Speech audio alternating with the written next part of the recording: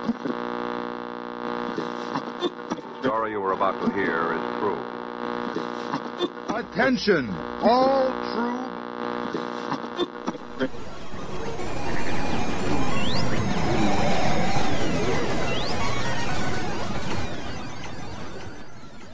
She's alive!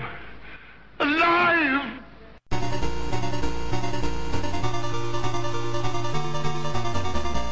Welcome to the Retro. I made a lot of bad bets with my friends as a kid. Things like, can you pick this lock? Can you beat this video game? One of the ones I regret most is, can you solve this Rubik's Cube? The stakes were high. This was when we were really getting into our Commodore machines, and we bet a box of floppy disks. When I made this bet, I thought I could go to the library and really figure out how to solve the cube. But after spending 2 hours, maybe 3, sitting in the library, turning that cube and trying to get it right, I couldn't figure it out. I put the book down in disgust and realized I was going to lose a box of floppy disks. Then, a dark thought crossed my mind. Perhaps I wasn't going to lose a box of floppy disks. Perhaps I could solve the cube with a more unconventional way. That's right, I decided I was going to do one of two things. I was going to take my Rubik's Cube apart, or I was going to take the stickers off and reapply them. At first glance, I thought the sticker thing might be easier, but then it occurred to me that maybe they would lose their stickability and I wouldn't be able to put them back on. So I went home, got a screwdriver, and started trying to pry the Rubik's Cube apart. Now, since then, I have learned to properly take a Rubik's Cube apart. You sort of give it a quarter turn, and then you can pop the pieces off. Back then, I started to just take the cube and jab a screwdriver at the center cube, which I thought wasn't attached to the base, and soon it wouldn't be, and I pried upward, and that centerpiece popped into the air. I had busted my Rubik's Cube in an attempt to score some floppy disks. The real weird thing about this is I decided not to bring it up to my friends, and they didn't either. So the bet itself went nowhere, which was often the case with our bets.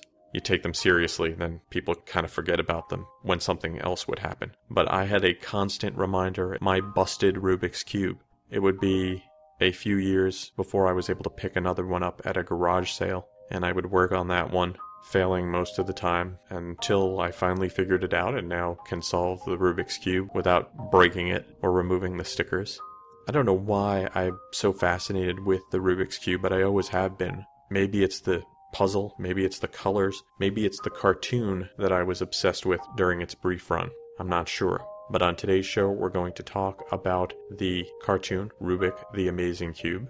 We'll talk about the people behind the camera, people doing the voices, the plot, the show's all-too-brief run, the theme song, and where you can find Rubik the Amazing Cube today. We have an info-packed episode ahead of us, so without further ado, let's start the show.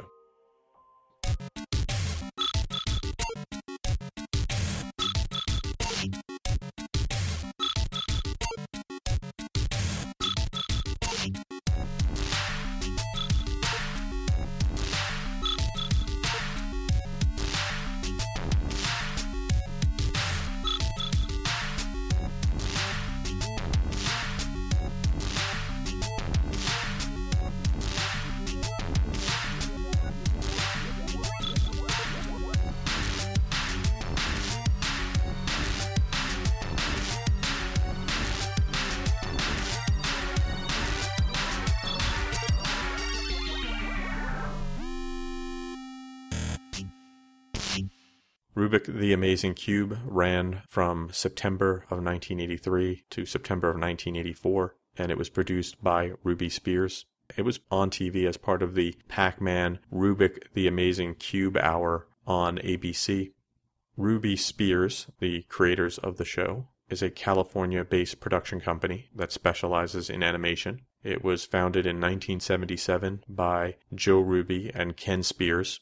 They had both started out as sound editors at Hanna-Barbera and would eventually start writing stories on shows like The Herculoids and Space Ghost. In the late 60s, they were tasked with developing a cartoon for Saturday morning that was mystery-based. The end result would be the iconic Scooby-Doo, Where Are You? Eventually, they would depart from Hanna-Barbera and would create the Ruby Spears Studio. A year later, it was purchased by Filmways Television, and then in 1981 it was sold to Taft Broadcasting and became a sister company to Hanna-Barbera, which brings everything back together.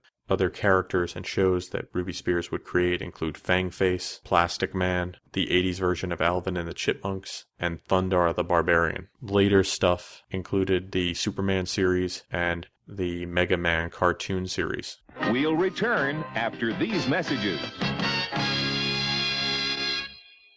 You're in the big leagues. Big League Flavor. When you make a perfect slide. You're in the big leagues. Big League Pouch. When you keep the team alive. You're in the big leagues. Big League Shreds. When you block a shot or two. You're in the big leagues. Big League Flavor. You're into Big League Chew. Big League Chew. Man-sized wads of great taste and shredded bubble gum stuffed into a giant Stay Fresh pouch.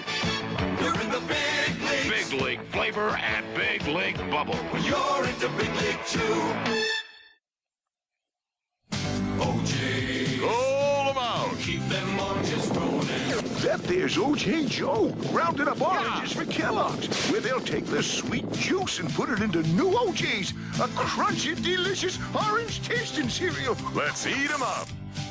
That's one delicious orange taste, OJ. That's my brand.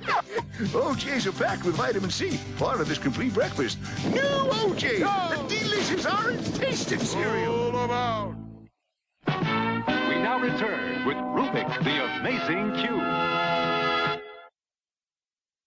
In the show, Rubik, this magical cube, fell out of the stagecoach of an evil magician, and with the help of 3 siblings who could magically put this thing together at super fast speeds, they were able to harness Rubik's innate magical ability and help keep the Rubik out of the hands of the evil magician. The better episodes are when they are dealing with the magician, but there are episodes where they encounter bullies and normal sort of adventures like that.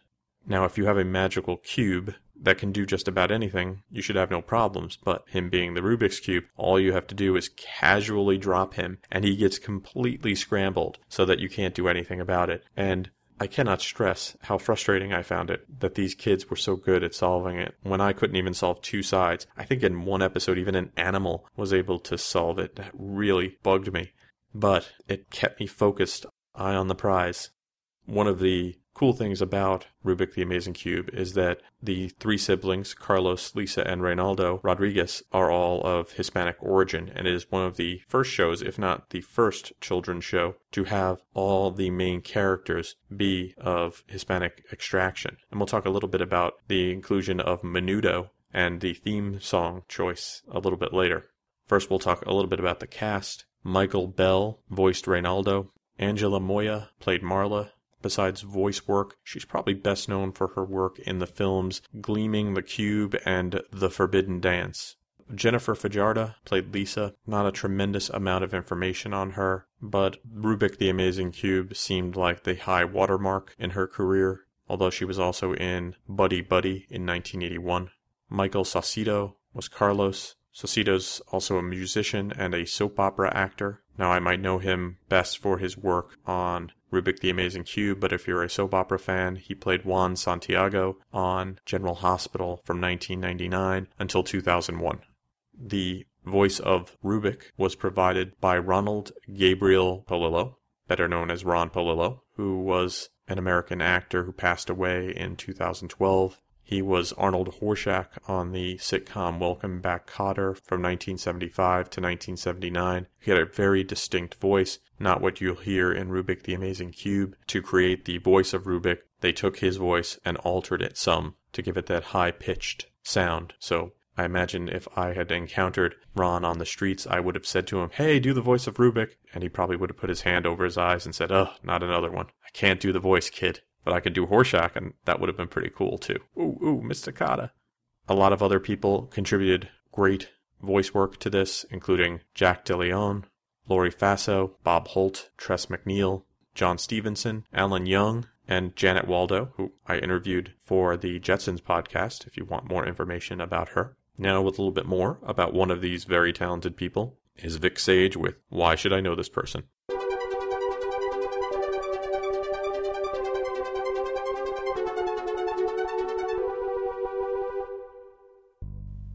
Hi friends, Vic Sage here with Why Should I Know This Person? And this time I'm going to be taking a look at legendary voice actor Michael Bell. Michael Bell was born on July 30th, 1938 in Brooklyn, New York. He's had a long and varied entertainment career with live-action roles and numerous voice works. To date, his Internet Movie Database page lists 318 acting credits. From 1957 to 1972, Bell was seen in live-action roles for TV and films. Notable appearances include Gomer Pyle, USMC, The Monkees, Get Smart, Point Blank, where he co-starred with Lee Marvin, Mission Impossible, 1970's Airport, 1971's Brother John, where he co-starred with Sidney Poitier, Mary Tyler Moore, and Rod Serling's Night Gallery in the segment entitled Green Fingers. In 1972, Michael earned his first animated series voice work with the Houndcats, playing a character named Stutz. That same year, he would voice Craig Robinson on the pilot episode for the Lost in Space animated series, as well as the ABC Saturday Superstar movie presentation two-parter, Oliver and the Artful Dodger, where he provided the voice of the Artful Dodger. Starting in 1973, he would bounce between live-action and voice work jobs with roles in Speed Buggy, the new Scooby-Doo movies, Ironside, Mannix, Devlin, Barnaby Jones, the MASH TV series, the all-new Super Friends Hour, where he voiced one half of the Wonder Twins as Zan, and in 1978, he would take a walk on the dark side with Challenge of the Super Friends as the Diabolical Riddler. It was in the early 80s that Bell really took off as a voice actor, normally voicing multiple characters in the same animated series, like in G.I. Joe, where he voiced Duke, Clutch, Major Blood, Blowtorch, Scrap Iron, Lift Ticket, Toll Booth, and Zaymont. In the Transformers animated series, he did the voices for Bombshell, Brainstorm, Prowl, Swoop, Scrapper, and Sideswipe. That is just the tip of the iceberg, as he has continued to work with other notable appearances in animated series such as The Smurfs, Snorks, Rubik the Amazing Cube, where he voiced Ronaldo Rodriguez, Centurions, Voltron, Defender of the Universe, where he portrayed Lance, Robotics, Inhumanoids, as both Augur and Blackthorn Shore, DuckTales, Tailspin, Spiral Zone, Darkwing Duck, Bonkers, and Sonic the Hedgehog series, just to name a few. Bell began voice work for video games in the beginning of 2000, with titles like Baldur's Gate, Fallout, Diablo 2, Command & Conquer: Yuri's Revenge, Metal Gear Solid 2, and has continued right up to 2012 with the World of Warcraft expansion, The Mists of Pandaria. At 76 years old, he might have decided to take it a bit slower, but it has been reported that he keeps trying out for voice work in the Michael Bay Transformer live-action films, so I think it's safe to say it's only a matter of time until we hear his familiar voice again. This is Vic Sage with Why Should I Know This Person? Signing off until next time.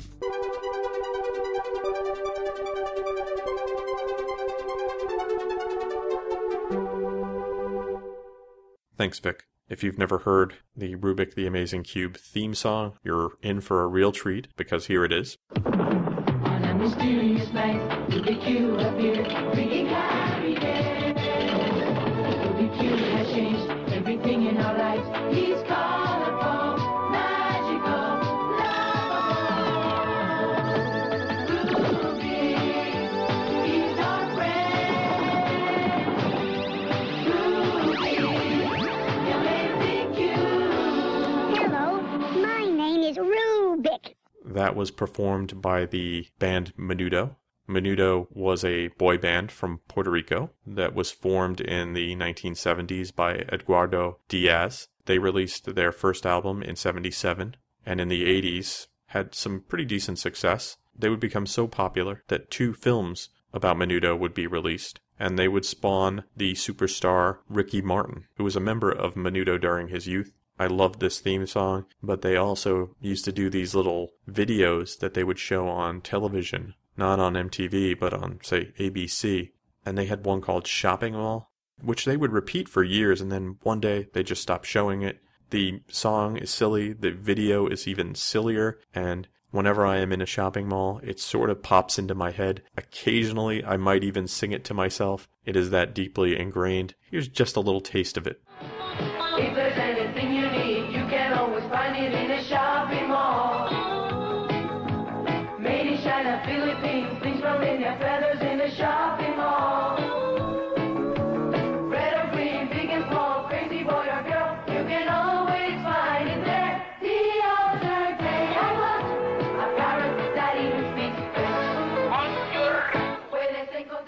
Rubik the Amazing Cube did not have a tremendous amount of episodes. Some of them might be better than others, though. Here's Metagirl with the top 5 episodes of Rubik the Amazing Cube. 5, 4, 3, 2, 1. Greetings, Retro fans! This is Metagirl, bringing you the top 5 episodes of the Saturday morning cartoon, Rubik the Amazing Cube. All episodes are from Season 1, sadly, the one and only season of the series. At number 5 is Episode 7, Rubik and the Poochnappers. The family dog Sparky is exiled to the yard until the kids can show that they can take better care of him.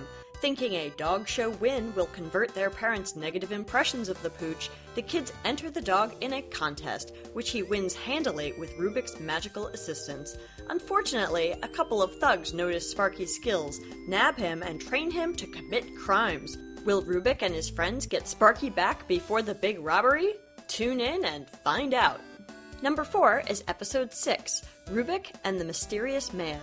Feeling unappreciated around the house, Carlos runs away from home, taking Rubik along for the adventure.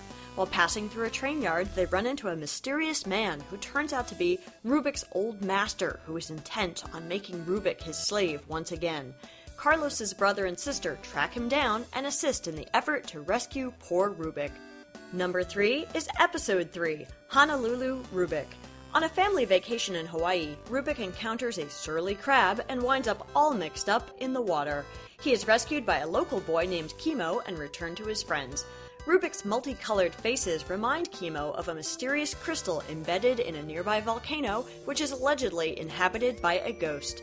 Kimo takes the kids to see the gem, but on the way up the volcano, he slips and falls. Rubik's powers save the day. When the kids and Rubik make it to the crystal, they discover not only a lonely ghost, but also a couple of crooks intent on stealing the gem.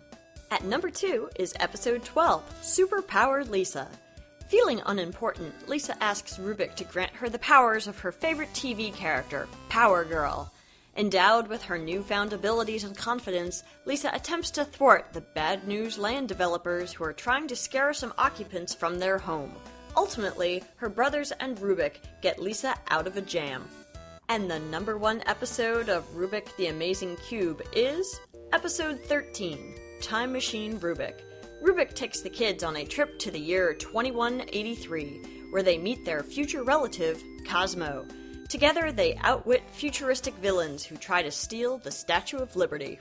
And there you have it, the Retroist's top 5 episodes of the animated series, Rubik the Amazing Cube. Until next time, List fans, this has been Metagirl. Thanks, Metagirl. If you want to watch Rubik the Amazing Cube and you don't have a VCR, it's not going to be easy because sadly, the show has not been released on DVD yet. You can find some copies on VHS, which means you have to go to the sort of gray market to find these. People do occasionally post full episodes online on free streaming video channels. When they do show up, I would say check them out. It's a lot of fun, and it really captures a moment in the 1980s, a real trend, and the fact that it was combined with the Pac-Man hour, and you've heard of Pac-Man, should give you an idea of the pop culture relevancy of the Rubik's Cube. If you were to ask me, though, back then, if I was to pick a toy that I owned that should be turned into a cartoon, I might have never picked my Rubik's Cube. But you have to admire the creativeness and ingenuity of the people who had to come up with a story about how a cube can be a character. And I think they did a great job. So give Rubik the Amazing Cube a chance. If you like Saturday morning cartoons, I think you'll get a real kick out of it.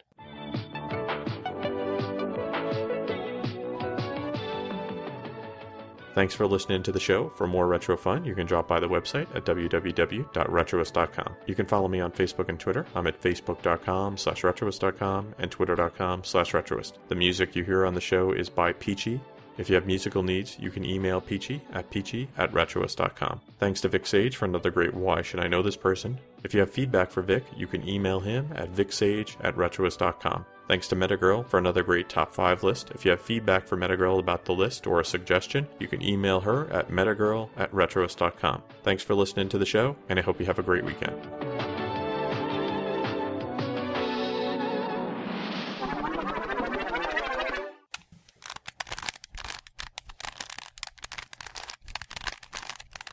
And just 4.5 minutes later, okay, closer to 5, that is how you solve the Rubik's Cube. Take that, Rodriguez kids. This has been a Retroist production. Goodbye.